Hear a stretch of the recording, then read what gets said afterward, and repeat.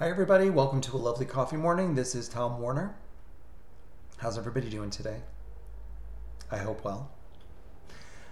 I want to talk a little bit about one of the exercises that I do. I do this a lot with my acting students. It's a little bit of like a talking to yourself kind of exercise. And we've done a little bit of this before where we're kind of trying to get ourselves on a rampage of feeling good, or sometimes we're changing a feeling around and maybe we want to lift our mood or something like that. But I also want to talk about the talking to yourself when you're actually trying to get to the root of something, becoming a little bit of an archeologist about a feeling or an emotion. You may notice sometimes that you're triggered by something that is very, very small. And I'll use an example for you. Sometimes when people arrive late to things, like sometimes like a class that I'm teaching, or like if I'm waiting for somebody for the movies or something and they just show up late, or it's more for me with people who are habitually late and act as if it just is part of their makeup or something like that. Because I really feel like it's a dual-fold feeling that I have about that. Number one, I feel like they're disrespecting themselves, and also I feel disrespected in the way that my time has become very precious to me, and I don't stand around waiting for people. I get on with it. I get on with life. Life is short, and I'm trying to get all this, squeeze all the juice out of it that I possibly can. But in the drilling down of this, because I would just get so aggravated, and it's interesting because I have had work colleagues before that are habitually late and just move incredibly slow. And even if we had to go somewhere together and they were late, I would literally be like, I'm going right now. You get in the car or drive yourself. Like, what's happening right now? I don't disrespect people by being late for them. So as I explore this and have like the inner conversation with how I feel about that, normally in our manifesting world, we're trying to give ourselves a positive view and maybe like be forgiving and remember the times that I was late and blah, blah, blah. But I want to like drill down and go to the root. I want to get to the root of some of this stuff. So that's like the shadow work of it, or the inner child work of it. And kind of the first thing that comes to mind if I'm thinking about it with my conscious mind.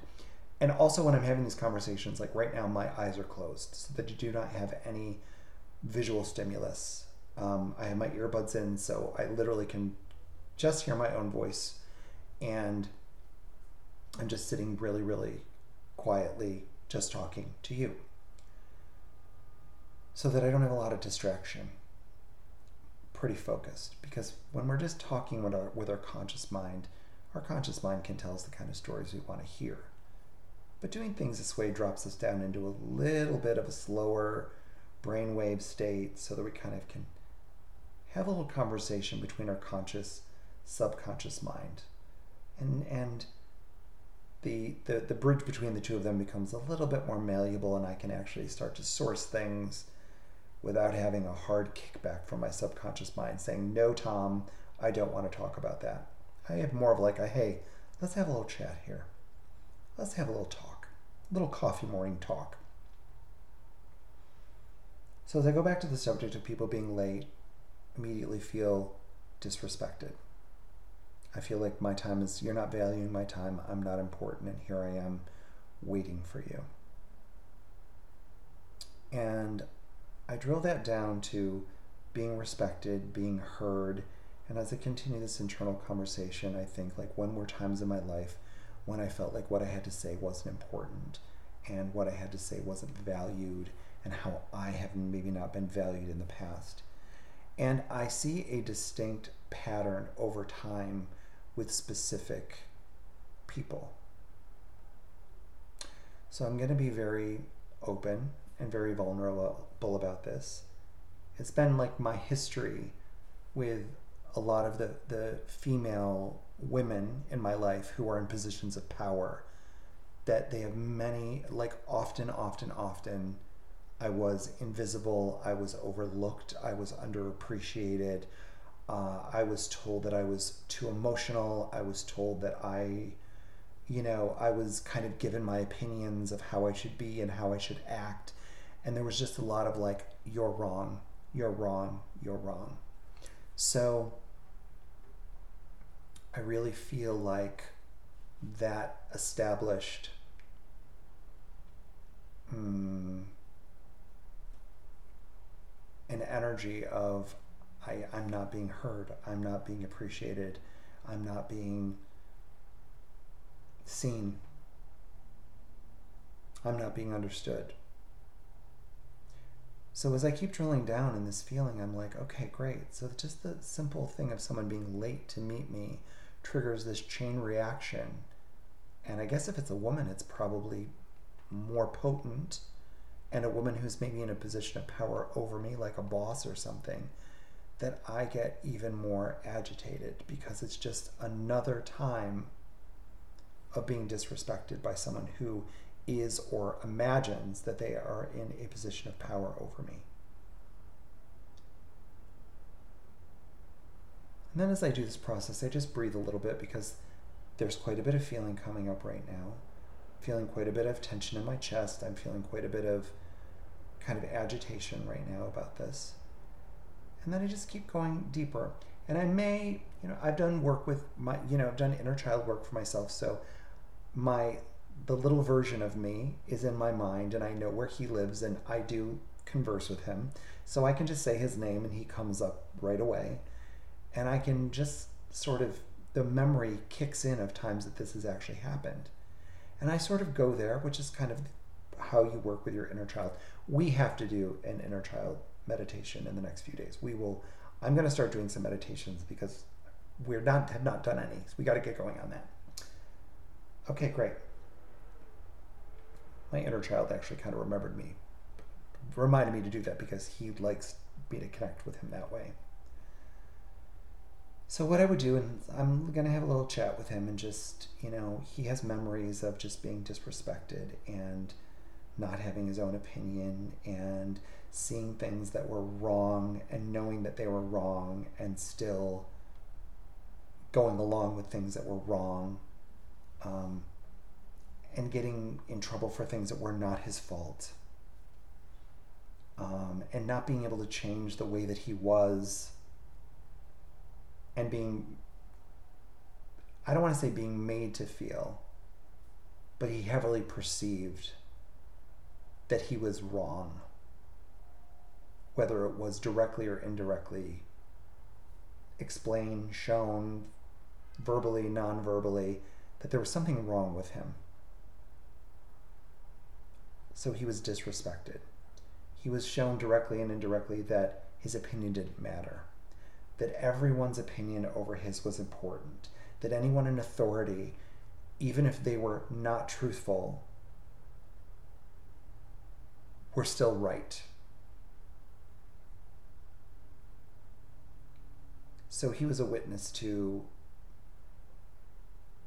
adults, role model, people in positions of power lying, and they were believed and not him. And guys, please don't, it was nothing major. It was nothing major. There was nothing traumatic in that aspect. But it was still like, it doesn't matter what I do, I can't win. The person in the higher position of power is always going to win. Because no one believes me. Because my opinion doesn't matter. Because I'm unimportant and I'm wrong and I'm bad for some reason. So this is when adult me jumps in and starts having a conversation with little me and saying, will you understand now that none of that is true? This person was an asshole. This person can fuck off. This was just a bullshit thing. That person was insecure. This person was just trying to protect their own ass. And I can literally go down the line of every single person and how they messed up and what they did. And sort of hang on to the younger version of myself and say, I've got you. These assholes don't fuck with you anymore. And every time I go back and do a little bit of this, a little bit more of me heals and a little bit more of me understands why I could be triggered by potential things in my life right now. And the more that you practice this and the more that you do this work, sometimes it's part of like parts work in psychotherapy, of just finding these inner parts of yourself that are sort of fragmented because you had to disown them because you couldn't deal with them anymore. It's all part of these little meditations that you can do, and something you can do on your own quite easily. And after I have these little conversations, there's a greater understanding, there's a greater peace, and then I can bring myself back to the present and go, oh, great, you're not hearing me. You don't think that I'm important if this is a habitual thing. And guess what? You are not in my realm anymore. I'm moving on because I only spend my time around people that respect me. I only spend time around people that I respect. So my life has become about cooperation and exchange of caring and concern and love, not about weird people. So I want you to just see if you have any of those experiences, see what things trigger you.